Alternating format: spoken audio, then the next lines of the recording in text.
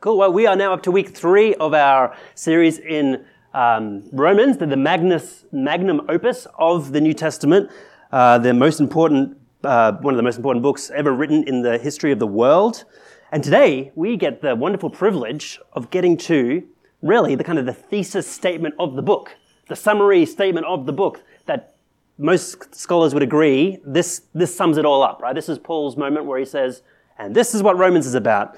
And so this is a big deal. You might notice on the back page, your memory verses include one of those. Which one is it, Molly? You're looking at it for me? 116. Is 17 included there? No. 116 and 17 are worth memorizing, but hey. So point is, right, if we miss the thesis statement of Romans, we're going to miss really the guts of what it's saying to us.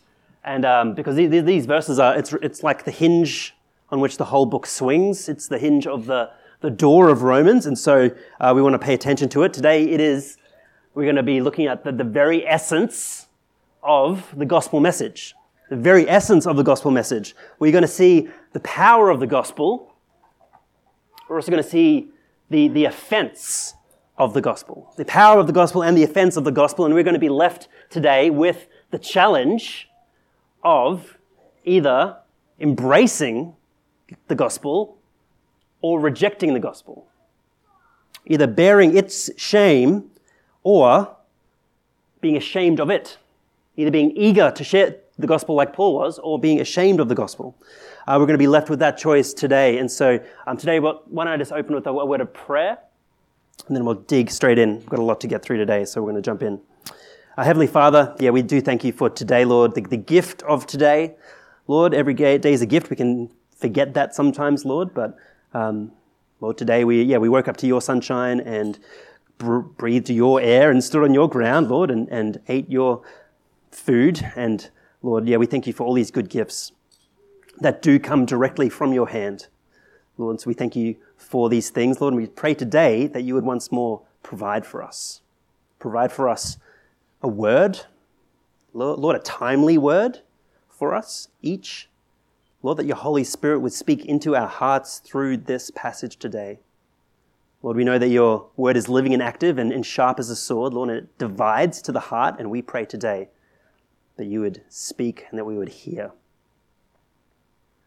So, Lord, with the words of your Bible come alive to us today, we pray.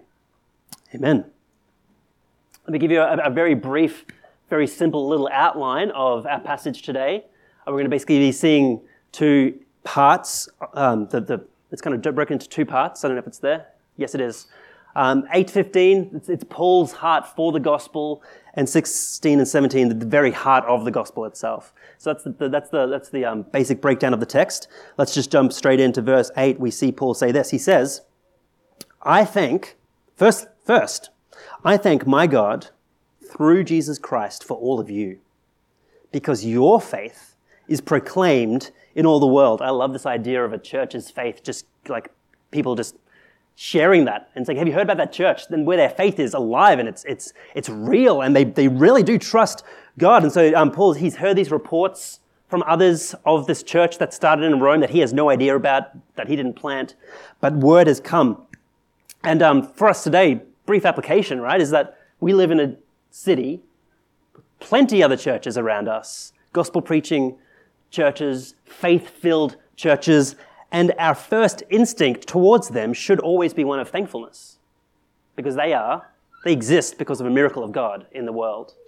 They exist because God has called them into existence, and so we should, like Paul, have an instinct of thankfulness and an instinct of prayerfulness for these other churches.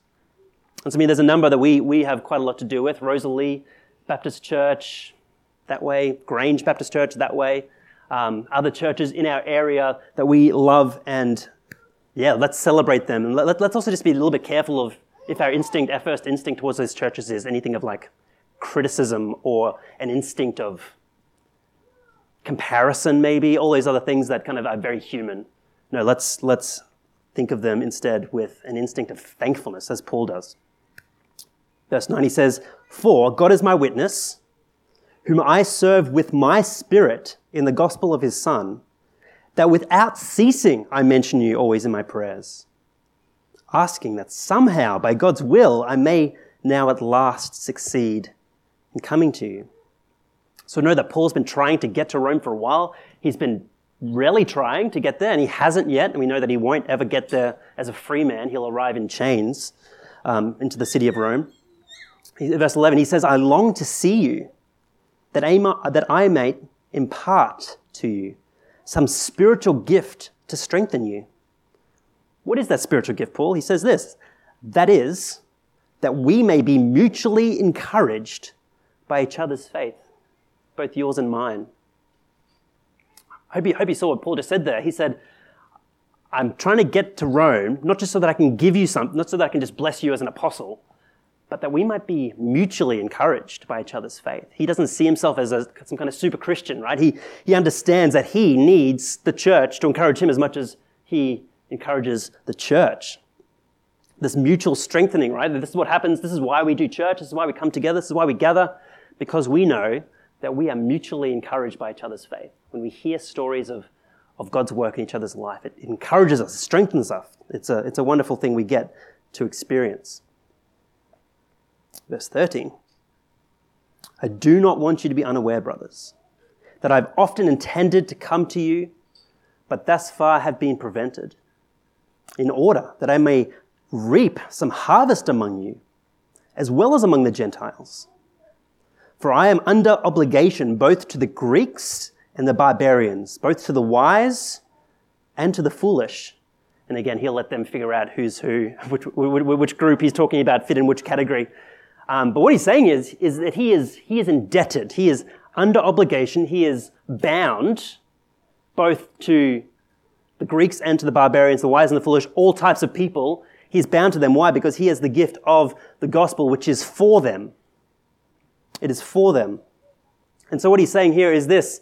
The gospel, which means the good news of Jesus Christ, that he died, rose, that he lived, died, rose again for our salvation, to pay the price for our sins, right? That this good news, it's for all types of people.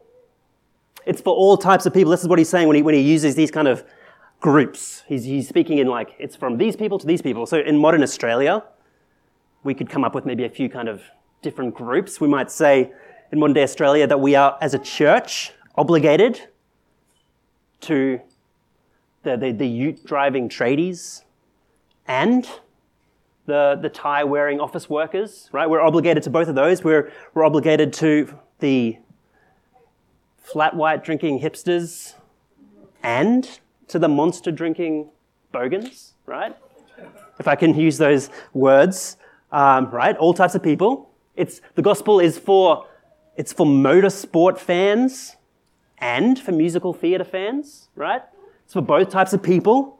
It's for the chilled out bar and bay hippies, and it's for the stressed out suburban soccer mums, right? I'm just trying to think of all the stereotypes I can right now. That's all I got, right? What he's saying is that the gospel's for everyone. It's for all groups of people, and we are as a church, and Paul is as an apostle, obligated to all of them. He's bound to all of them because he has this precious gift of the gospel, which is for them. It's for them. And so, church, we are obligated to all types of people. We are not ever to become monogamous. That's not the word. That's not the word. What's the word? One group of people. We always look diverse. That's right. I'm like, I can't think of the word, guys, and I'm sure it's there. We are to always look monogamous. Yeah, that's not the right word at all, is it? Bible speaks very highly of monogamy, actually. You know what I mean. The gospel is for all types of people, and so we should never look like one. We should never look the same. We should always, because the gospel is for all types of people, and so it's a glorious thing when the church looks like different types of people coming together. That's what brings glory to God. And so Paul, verse 15, this is what he says. So he's excited about the gospel. He says, I am eager to preach the gospel to you, also who are in Rome. Paul is eager to get to Rome so that he can preach the gospel. Now, let's think about this a little bit. Why is that the case? Have they not heard the gospel before? Has the Roman church not heard the message of Jesus before? Of course they have, otherwise they wouldn't be a church, right? You can't be a church without have heard the gospel, without having come to faith in the message of Jesus, in the gospel. So why does Paul want to come and preach the gospel there? Did you see what I'm saying? Well, what we're learning here is that there is something very special about the gospel. At this church, we like to use the language of gospel-centered. You might have heard us say that a whole bunch, right? We are a gospel-centered church. And this is what we're saying, right? We believe that the gospel actually sits at the center of the church and it's the sun around which we orbit. It's our functional center. And this verse is one of the reasons that has convinced us why this should be the case. There's a very simple version of the gospel which says that's what you believe to become a Christian. And then after that, you don't need that gospel anymore. We get onto the deeper stuff of theology. It's a trap. That kind of thinking is a trap. No, we learn here that the gospel isn't just how we get saved as a Christian. It is how we grow as a Christian. It is how we go deeper in faith as a Christian. We need it every day. Tim Keller, he has this one line he uses all the time. He says, the gospel is not the ABCs of Christianity. The gospel is the A to Z. It is the entire story from beginning to the end. And so the gospel is how we are saved, yes, but it is how we also live in faith. It fuels our faith. I might say it this way, that the gospel isn't just the door by which we enter into the house of faith. It is the house itself, right? It's the door frame, it's the door handle, it's the floor, it's the walls, it's the roof, it's every single part of the house that we live in with God. It is of the gospel. And so today, if you're visiting with us and you're not yet a believer in Jesus, today, this is my message to you. You need the gospel today. And if you're a Christian here today who does love Jesus, guess what? You need the gospel today. Again, right now, you need that to be true today. You need to place your faith in the gospel again today. And guess what? You'll need to do that again tomorrow. And the next day. And the next day. This is how we live in faith. In my own journey of faith, this was the piece that I just didn't grasp. This was the piece that kept me from coming to God for, I don't know how long, but at least some time. This was the piece that I just couldn't grasp. I'd grown up in the church. I had believed that Jesus died for my sin, rose from the dead. I was convinced of that. Didn't need to be convinced about that. I knew that God loved me. Didn't need to be convinced of that. I knew all these things. And I also knew that all I had to do was believe in Jesus to receive salvation. I knew that. I was like, okay. And yet, I was still living in a sense of fear. I was still afraid because I knew that the day that I actually committed myself to God, I would fall short again. Do you know what I'm talking about? I think I was like 10 at the time. I knew that I couldn't live a perfect life, a perfectly holy life. I knew the depths of my sin, even as a 10-year-old, I think, and I knew that I would always fall short. And so, look, maybe this is you this morning as well. You believe the gospel, you believe the claims of Christianity, you believe it all, but you just know you're just not, quote-unquote, good enough. You just know that. You just know that deep down, you couldn't do it. Too hard. Too hard. So what had happened for me is that I was believing a kind of a false gospel that said that I was saved by faith, and then after that, it was really up to me to figure it out and make sure I didn't stuff up. Otherwise, I'd get kicked out of the family. That's effectively what I was believing. And what happened is that my neighbor, who was maybe 12 years old, he said something to me. I can't remember the words he said, but it certainly wasn't particularly profound because he was a 12-year-old. But what was behind what he said, what it contained was this idea, right, that being a Christian doesn't mean we're instantly perfect and we never sin again. How could we do that? That's impossible. No. He said what happens is that you get grace when you sin. I was like, oh, well, in that case, I'm in, right? That was like the last thing that was holding me back. And after I realized that I could receive grace, that I'd live in grace, perpetually. That pressure just got lifted off my shoulders. I believed, and literally while hanging out with my neighborhood boys, while walking through the backyard, I prayed to the Lord in my heart and gave my life to Jesus. Just like that. But that was the day that I first understood like the entirety of the gospel, not just that I was saved by faith, but that I lived, that I would live by faith. I'd be sustained by faith and grace every single day of my life. Maybe another way to say this is that the gospel isn't just like, the gospel is like the first breath of air we ever breathe truly as Christians. We don't just take one breath though, do we? That first true breath, like a baby's first breath after it's being born. Life comes in to the veins, right? We begin to live for the first time, and yet we don't just stop at one breath. No, we keep breathing in the grace of God day by day until we meet him face to face. This is the Christian life. You need the gospel today, you'll need it tomorrow. And so in this church, we want to continue to fly the flag and say, yes, we will always need the grace of God. Always need it. We always need to share it, believe it, trust in it, live in it. We live by faith. I'm getting ahead of myself. This is where we're going in verses 16 and 17. The very heart of the gospel. These are the thesis statements of Paul for the book of Romans. Paul says, I'm eager to preach the gospel to you also who are in Rome. Why? For I am not ashamed of the gospel, for it is the power of God for salvation for everyone who believes. Do you hear that? Everyone who believes. All types of people. It then goes on first to the Jew, but also to the Greek.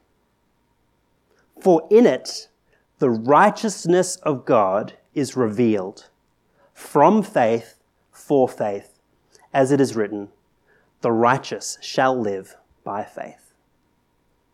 These verses, as I've said, are the very nerve center of the book of Romans. This is the center of the book of Romans. We're going to take it in two parts. There's a million ways you can cut this up, but we're going to do it like this. We're going to look at the content of the gospel and then the offense of the gospel. Content of the gospel and the offense of the gospel. So here we go. First, the content of the gospel, verse 16 and 17. For I am not ashamed of the gospel, for it is the power of God for salvation. How is it?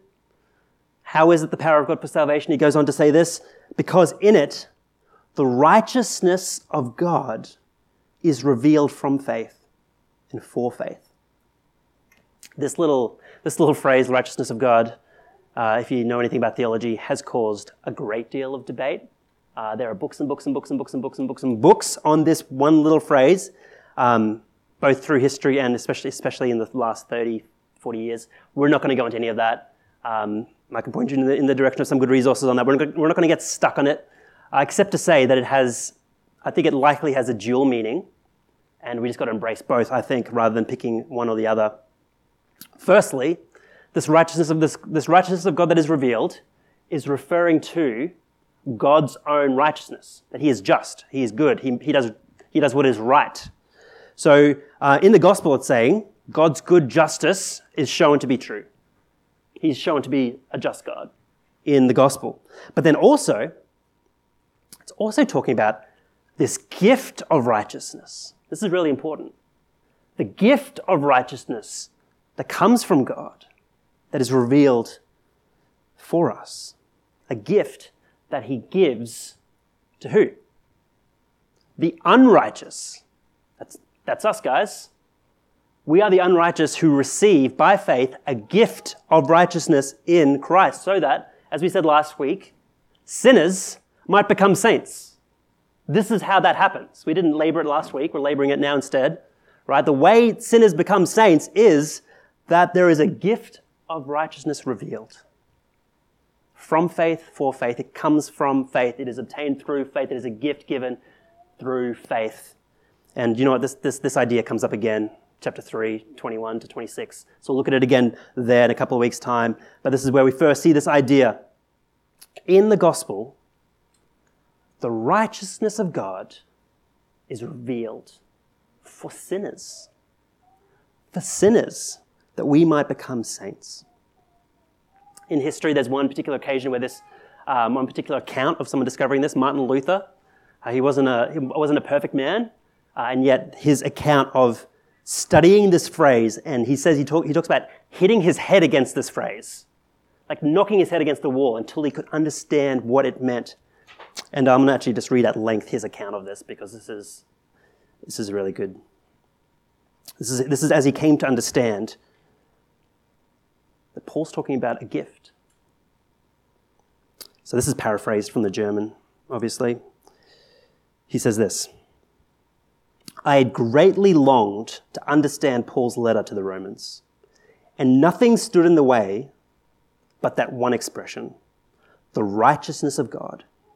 Because I took it to mean that righteousness whereby God is righteous and acts righteously in punishing the unrighteous. My situation was that although an impeccable monk, I stood before God as a sinner, troubled in conscience, and I had no confidence that my merit would assuage him. Therefore, has this honesty. He says, therefore, I did not love a just and angry God, but rather hated and murmured against him. Yet I clung to that dear Paul and had a great yearning to know what he meant. Night and day I pondered until I saw the connection between the righteousness of God and that statement, the righteous shall live by faith, or the just shall live by faith. Then I grasped that the righteousness of God is that righteousness by which through grace and sheer mercy, God justifies us through faith. Justifies just means made righteous.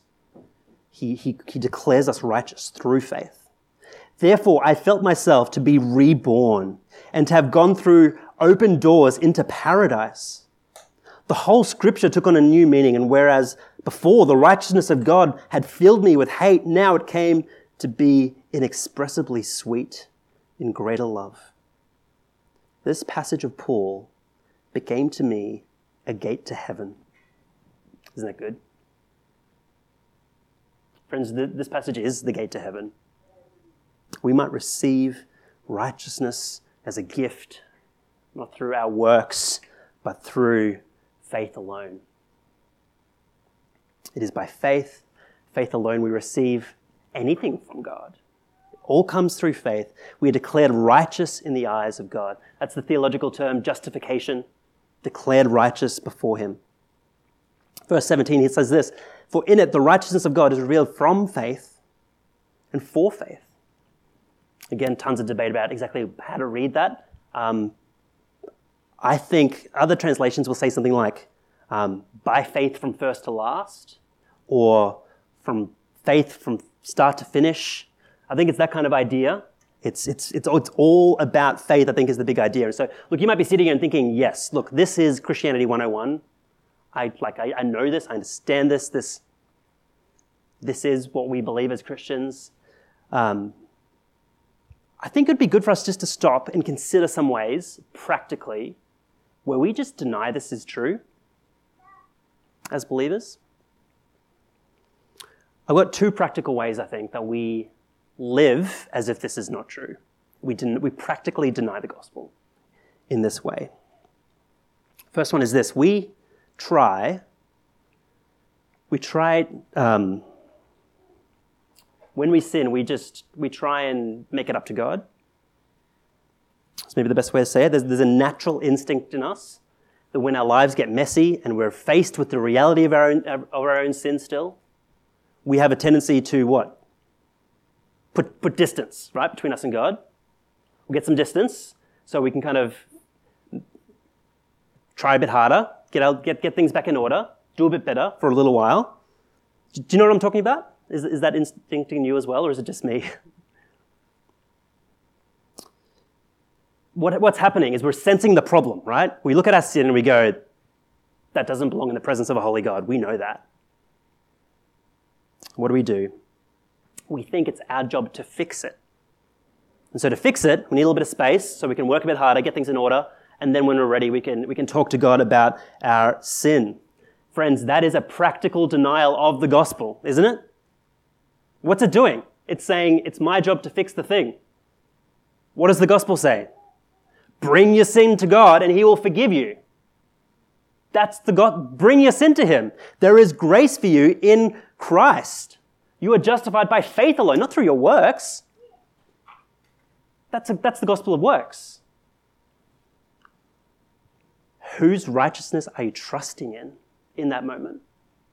You're trusting in your own righteousness.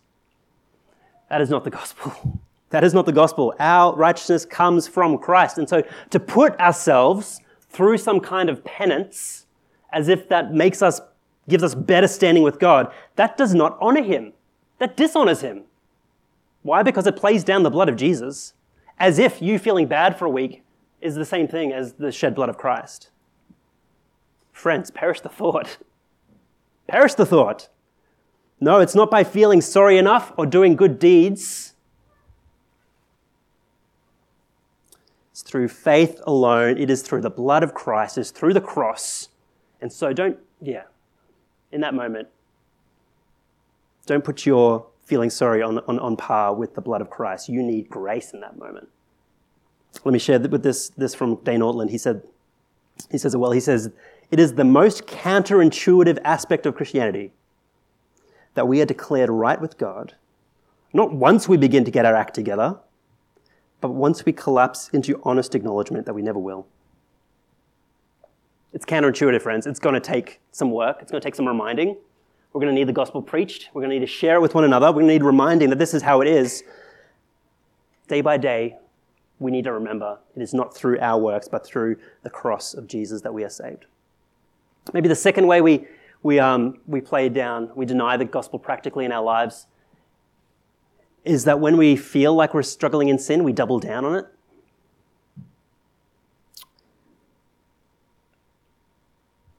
Repentance just feels too hard. And so we're like, well, we're already this far gone, we might as well double down a bit more. If we're saved by faith alone, then there is no such thing as, I've already stuffed up so I can't repent, right? Do you understand what I'm saying? If we're saved by faith alone, then what faith looks like in that moment is not walking away from him, but walking to him, right? What faith looks like in that moment is turning to him in repentance and receiving grace. No, it's a practical denial of Jesus in the gospel when we turn away from him in our sin. So look, right now, if you are here and you're not yet a Christian, today is a great day to have you at church because I get to show you quite clearly from the Bible where we see that you cannot earn anything from God, but you can receive something from God, the gift of righteousness. So if you're here today, you need to hear this. You cannot earn your keep. You cannot win his approval, but you can receive his love. You can receive his love. You can receive his grace. It is through Jesus and by his grace alone. And so you can receive that gift today. As we just read, right? The most counterintuitive aspect of the gospel, it's not once you're good enough that you can receive it, but once you acknowledge that you can't get there. That's the moment of spiritual rebirth. Let me finish this part with this. This is Michael Bird. He says this: the gospel manifests God's death-defeating, curse-reversing, evil-vanquishing, devil-crushing, sin-cleansing, life-giving, love-forming, people-uniting, super-uber-mega grace, power that results in salvation. Just making up words there. Using some German, why not? The gospel is the power of God. It's the super-uber-mega grace, power of God that results in salvation. So let's not forget that. Secondly, or finally, the offense of the gospel. Content of the gospel, salvation by faith alone, by grace. The offense of the gospel. Friends, the gospel is offensive. It is intrinsically offensive. It has sharp edges to it. It has sharp edges. When we come close to it, it does actually scratch us a little bit. There's sharp edges. Why is the gospel offensive?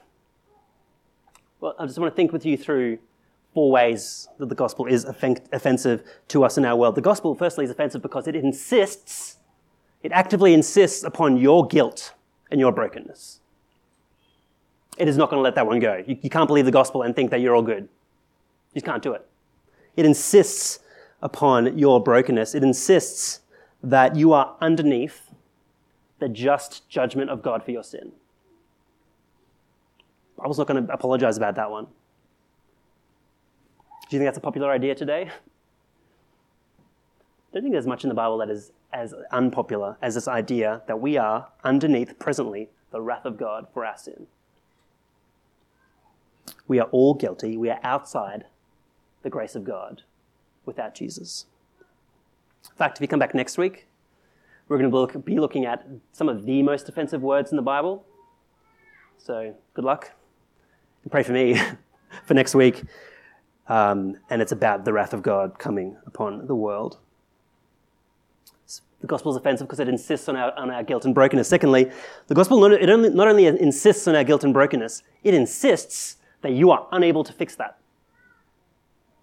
How offensive that is to our world that is obsessed with self-autonomy. To be told, you can't do it. You need someone else. You are helpless to fix it.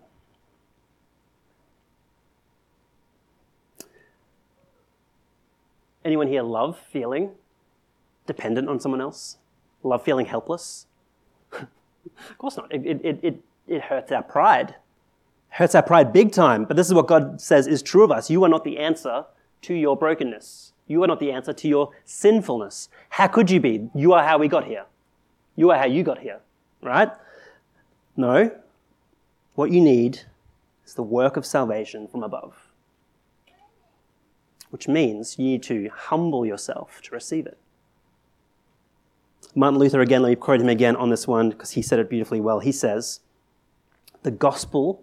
God receives none but those who are forsaken, restores health to none but those who are sick, gives sight to none but the blind, and life to none but the dead. God has mercy on none but the wretched, and gives grace to none but those who are in disgrace. And friends, I hope you are not above that. I hope you're not above identifying yourself as those things without God. For in the offense of the gospel is the power of God, do you understand? We need to humble ourselves.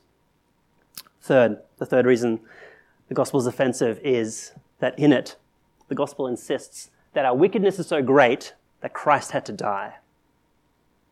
Our sinfulness is so great that Christ had to die. It's of such a serious nature, we can't just laugh it off. Again, this is what our world wants to do, just pretend that sin's not so bad, so well, what's the problem here? No. This is not something we can laugh off. There are no band-aid solutions to our wickedness. We need an industrial strength salvation from an industrial strength Savior. Fourth, the gospel is offensive because it insists that we submit ourselves to his lordship. Again, we live in a day and age where self-autonomy is king, and to insist upon any authority that sits above any individual it's almost like doing harm to a person to insist that. This is so offensive today, but there is no grace without a bended knee before the king. There's no grace without a bended knee and a surrendered heart. We cannot receive salvation into our lives from the king if we do not acknowledge him as king and surrender ourselves to him as king. And listen, these four things, the offensiveness of the gospel has always been offensive to the world. It always has been. We are not the first today in 21st century Australia to experience the incredible mockery that comes from the world. I've got probably the first recorded case of mockery that we can find. I'm going to throw up that slide of this is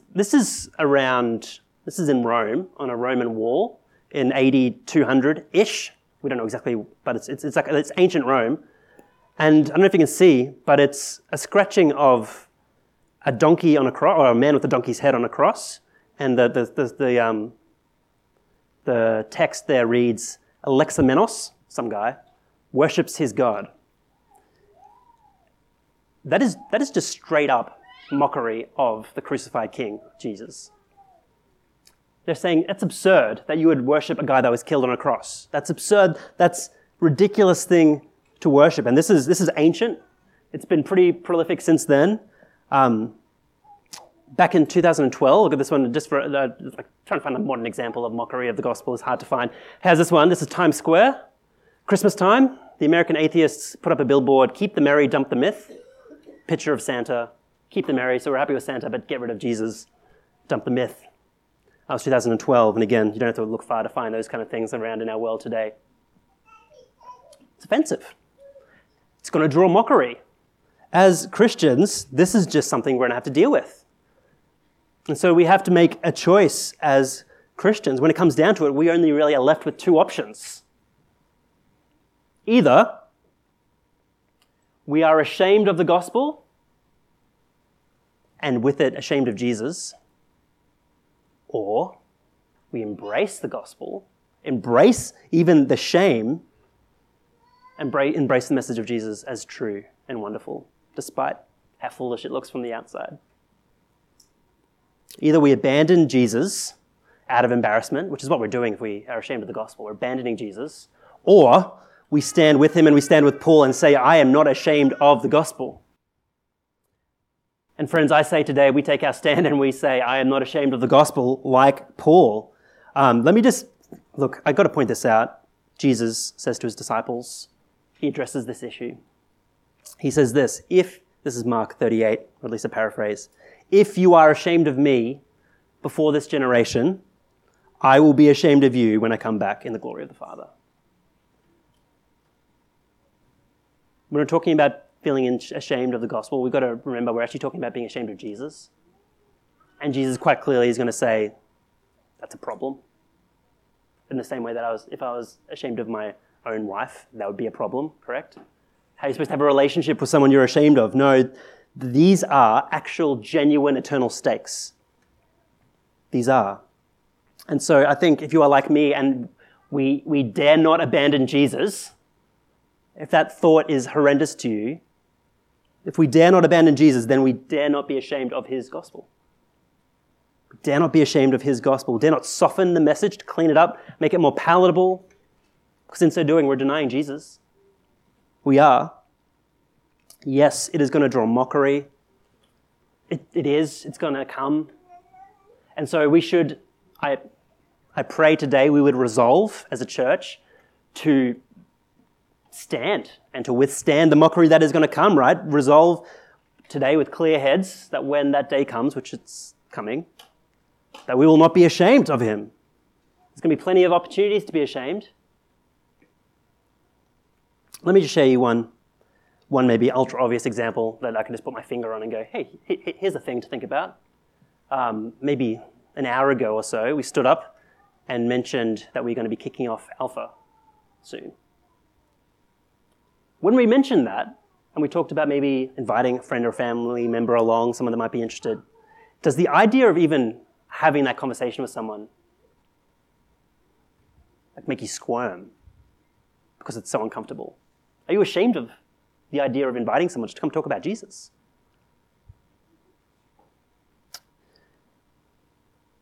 Look, you've got to be careful. Are you ashamed of the gospel? Are you ashamed of Jesus?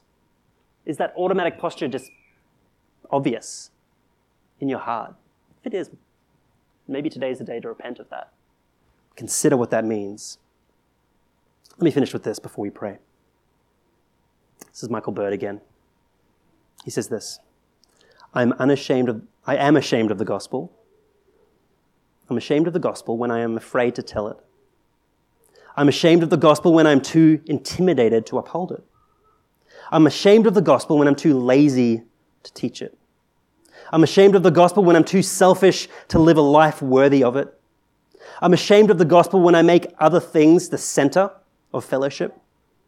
I'm ashamed of the gospel when I affirm any political, economic, or social position that denies what the Lord Jesus taught. I'm ashamed of the gospel when I make excuses for the unchristian behavior of my political heroes. I'm ashamed of the gospel when I spend more money on chocolate than charity. I'm ashamed of the gospel when my social life becomes more important than my church life. I'm ashamed of the gospel when I spend more time combing my hair than active in prayer. Friends, the power of God is in the gospel. The power of God is in the gospel. Do not be ashamed of it. For in it the righteous, the unrighteous are made righteous, sinners are made saints, and it is for you, it is for me. Let's pray.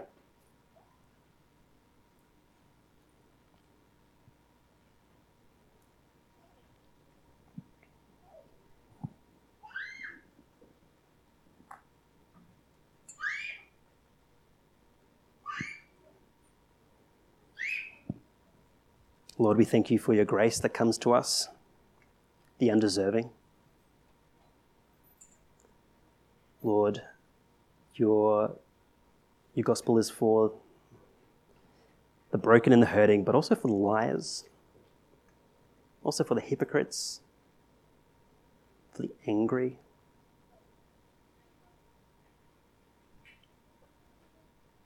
The gospel is for us. It's for me.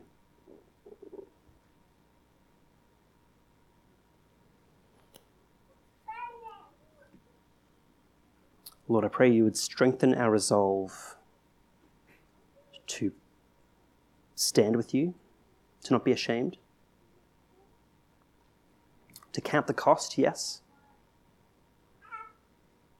but remember that the world hated you and that the message of the gospel, it sounds like foolishness to the world.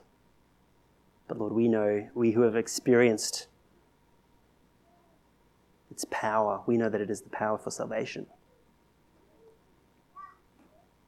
Lord, help us walk in it day by day, live lives of faith. Lord, would we glory in it? Lord, would we worship you for it? Lord, I pray for each and every one of us, Lord, that we would identify in our hearts where it is we are living practical denial of our justification by faith, where we look instead to ourselves to earn favor with you, or maybe we treat our sin as safe, or the sin that meant you had to go to the cross, Lord, we deny that. Yeah. Lord, I pray that you would have your way in us. Would we never forget?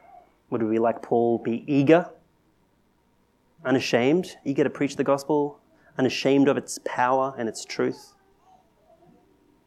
Ultimately, Lord, unashamed of you.